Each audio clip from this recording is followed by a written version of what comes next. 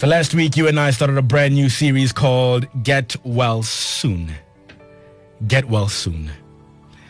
Here's a question for you this morning to start our conversation. How is it with your soul?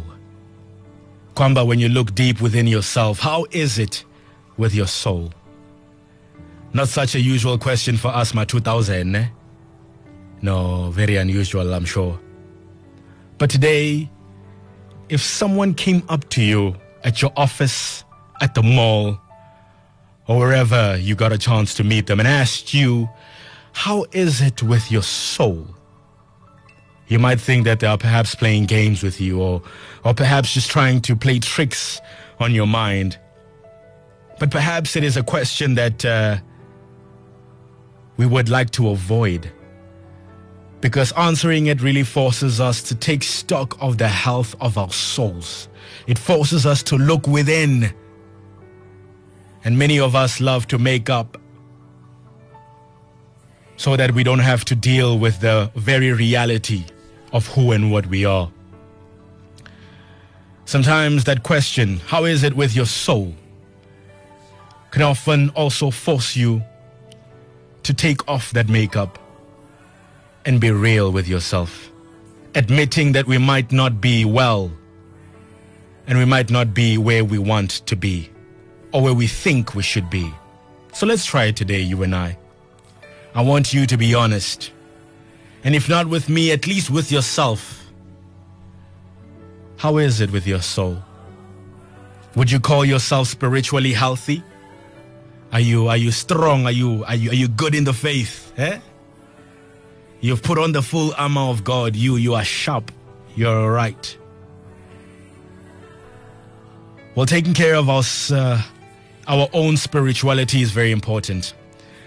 The Christian Care community writes about how it can help us approach life more positively and build a resilience that can help us through many of life's challenges. But then, what happens when the church is where hurt happens the most? But what happens when the church is where our souls are hurt? What happens when the one place we trust our souls to be safe is where our souls are hurt? The people we trust to nourish and refill our souls are the ones who are draining and depleting our spiritual health. One may ask, where do you then go? Where do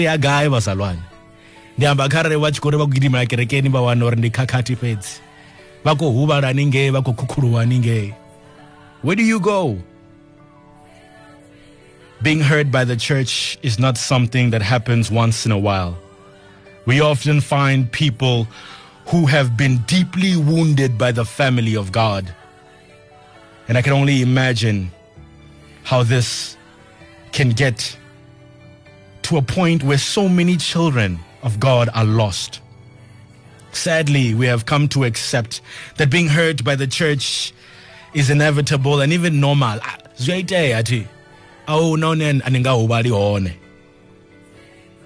So we either stay away or let our hearts become cold, or just wear our best suits, our best clothes, put on our makeup, and just blend in with the crowd even while we are hurt. Even while you are hurt, you wake up, dress up, and show up because perhaps it has become a part of your norm. Well, today we want to deal with this issue. Today, we want to help you heal from the hurt you might have experienced from the church as we start our healing journey together. You and I, Nje, just me and you. And we would like to help facilitate that by having a conversation, specifically when you've experienced disappointment, betrayal, abandonment, and sometimes you struggling to find your way back to God because perhaps you've been disappointed by the very institution called church. On the line, I have Mme Mpho Molepo, admitted attorney, anointed pastor, and a member of numerous boards. Good morning and welcome to Capricorn Revival. Good morning. What a pleasure I'm it is.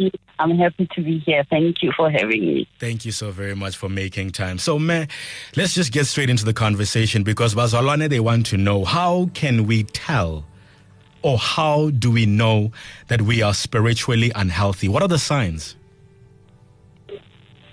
Sure. The signs are numerous. And I think chief among them, people are different and they experience spirituality differently, I think.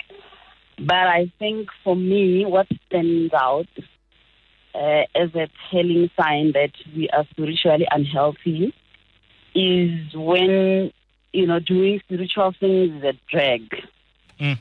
You force yourself to wake up in the morning. You force yourself to pray. You force yourself to reach out to people simply because there is no reciprocity, from the people. Like, Hudira Museveti wa Morena, it's no longer a joyful thing. It becomes so layered, because even when you are trying to reach out to people, people have got preference even within the churches. So you feel like, what you are trying to give bounces back purely because you are not the preferred candidate. You don't look the part, or you don't dress the part, or you don't speak, with the voice of angels, or the certain things and places that you are not seen at, especially within the church. I would say, for instance, according to people.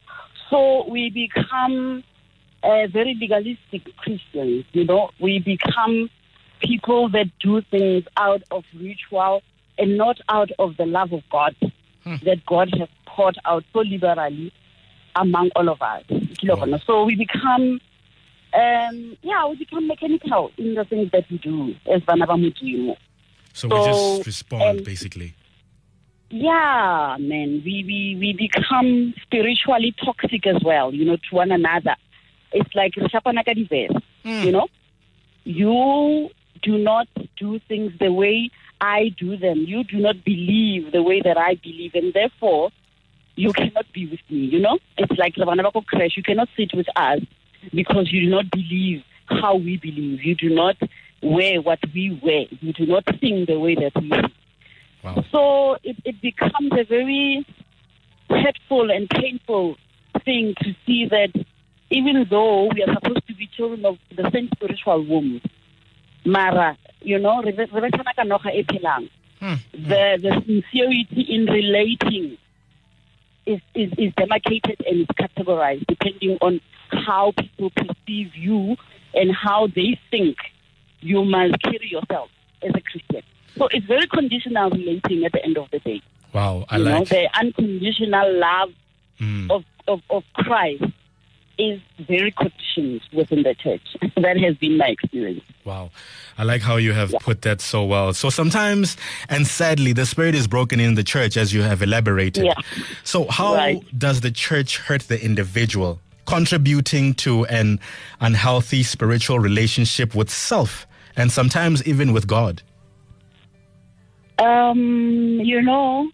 My brother, I think people do not understand the extent of the importance of being in a community of believers called a church. Yeah. You are at a place where you are so vulnerable because you believe, or you are among kindred spirits. Yeah. You believe, everybody thinks the way that you think. You can say anything, you can be anything, you can speak your truth.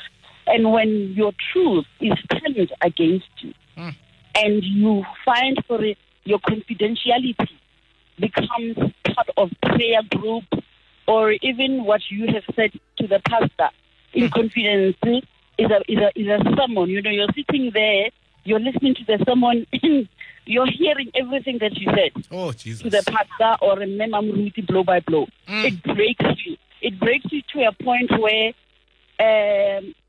some of us have been to therapy because you cannot comprehend, or you cannot just live with the fact that this group can betray your trust, We belong to many, many, many groups, right? And when you're at work, you really don't care if your colleague throws you under the bus.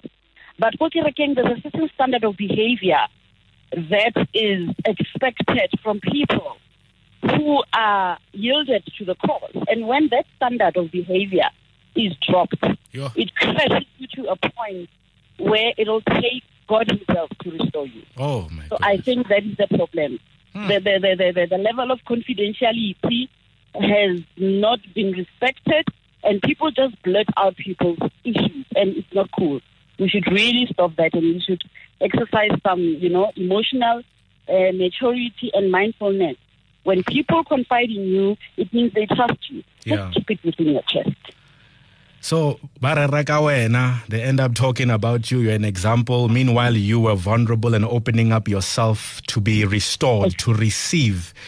Kamo, you become the laughing stock, and that is where we get hurt. So tell me, how do we get then spiritually healthy? Because obviously if that happens, I distance myself. If I figure out that my affairs are now becoming scriptural and they are being used on the pulpit and I'm being attacked on the pulpit, for instance, you sort of draw back. So how can we then get healthy? How do we approach spiritual health in such a vulnerable situation?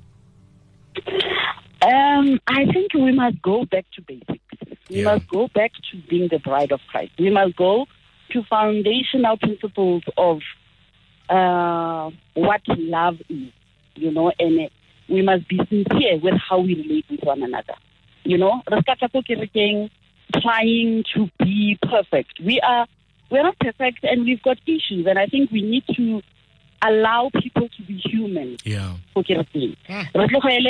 We are super spiritual. Nobody's super spiritual, because the moment you try and suppress how people live on a daily basis, and then we expect to, congregate and pretend that we all ate, we all had money to come to church. So I think the sincerity must come from the pulpit. The pastors and the elders and the deacons must have a discerning spirit to discern the needs that are in the church. Physical needs, financial needs, spiritual needs, everything, all the needs that are supposed to be met in the church must be met.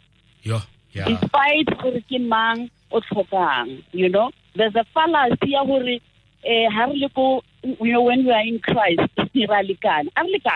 our lived experiences are not the same, and I think pastors must just tell the truth, from the pulpit. Let's not sell people hope, but let's give people the word of God. Imbibe themselves and let the word of God become alive within people. Double standards. We should not have, forked tongues. They must come and give everything. They must give from nothing. And they will never ever get into your Bentley. So we must also be sensitive as pastors to say, and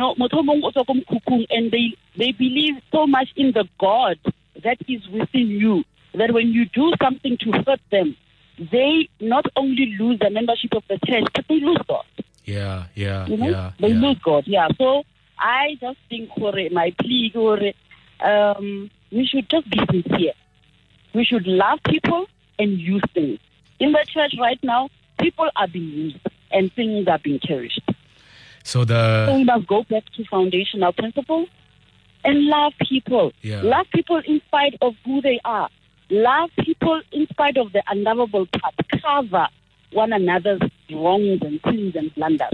That's what the church is about. We should run to the church and not away from the church. I love that. Thank you so very much for that. As we conclude, so we are basically saying in a nutshell, the church is a hospital, Shem. We are all sick and our sicknesses are different. Omongo is coughing there. Omongo has got a broken elbow. Omongo there has got other issues. Let's not judge each other. Let's find a way to help each other heal through our differences. How do we get in touch with you? Because I'd love to have a longer conversation with you, but I'm so out of time. How do we get in touch?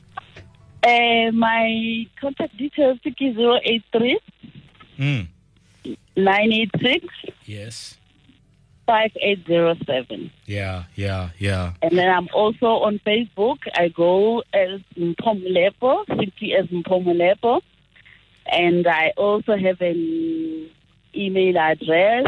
It's mmolepoattorneys@gmail.com.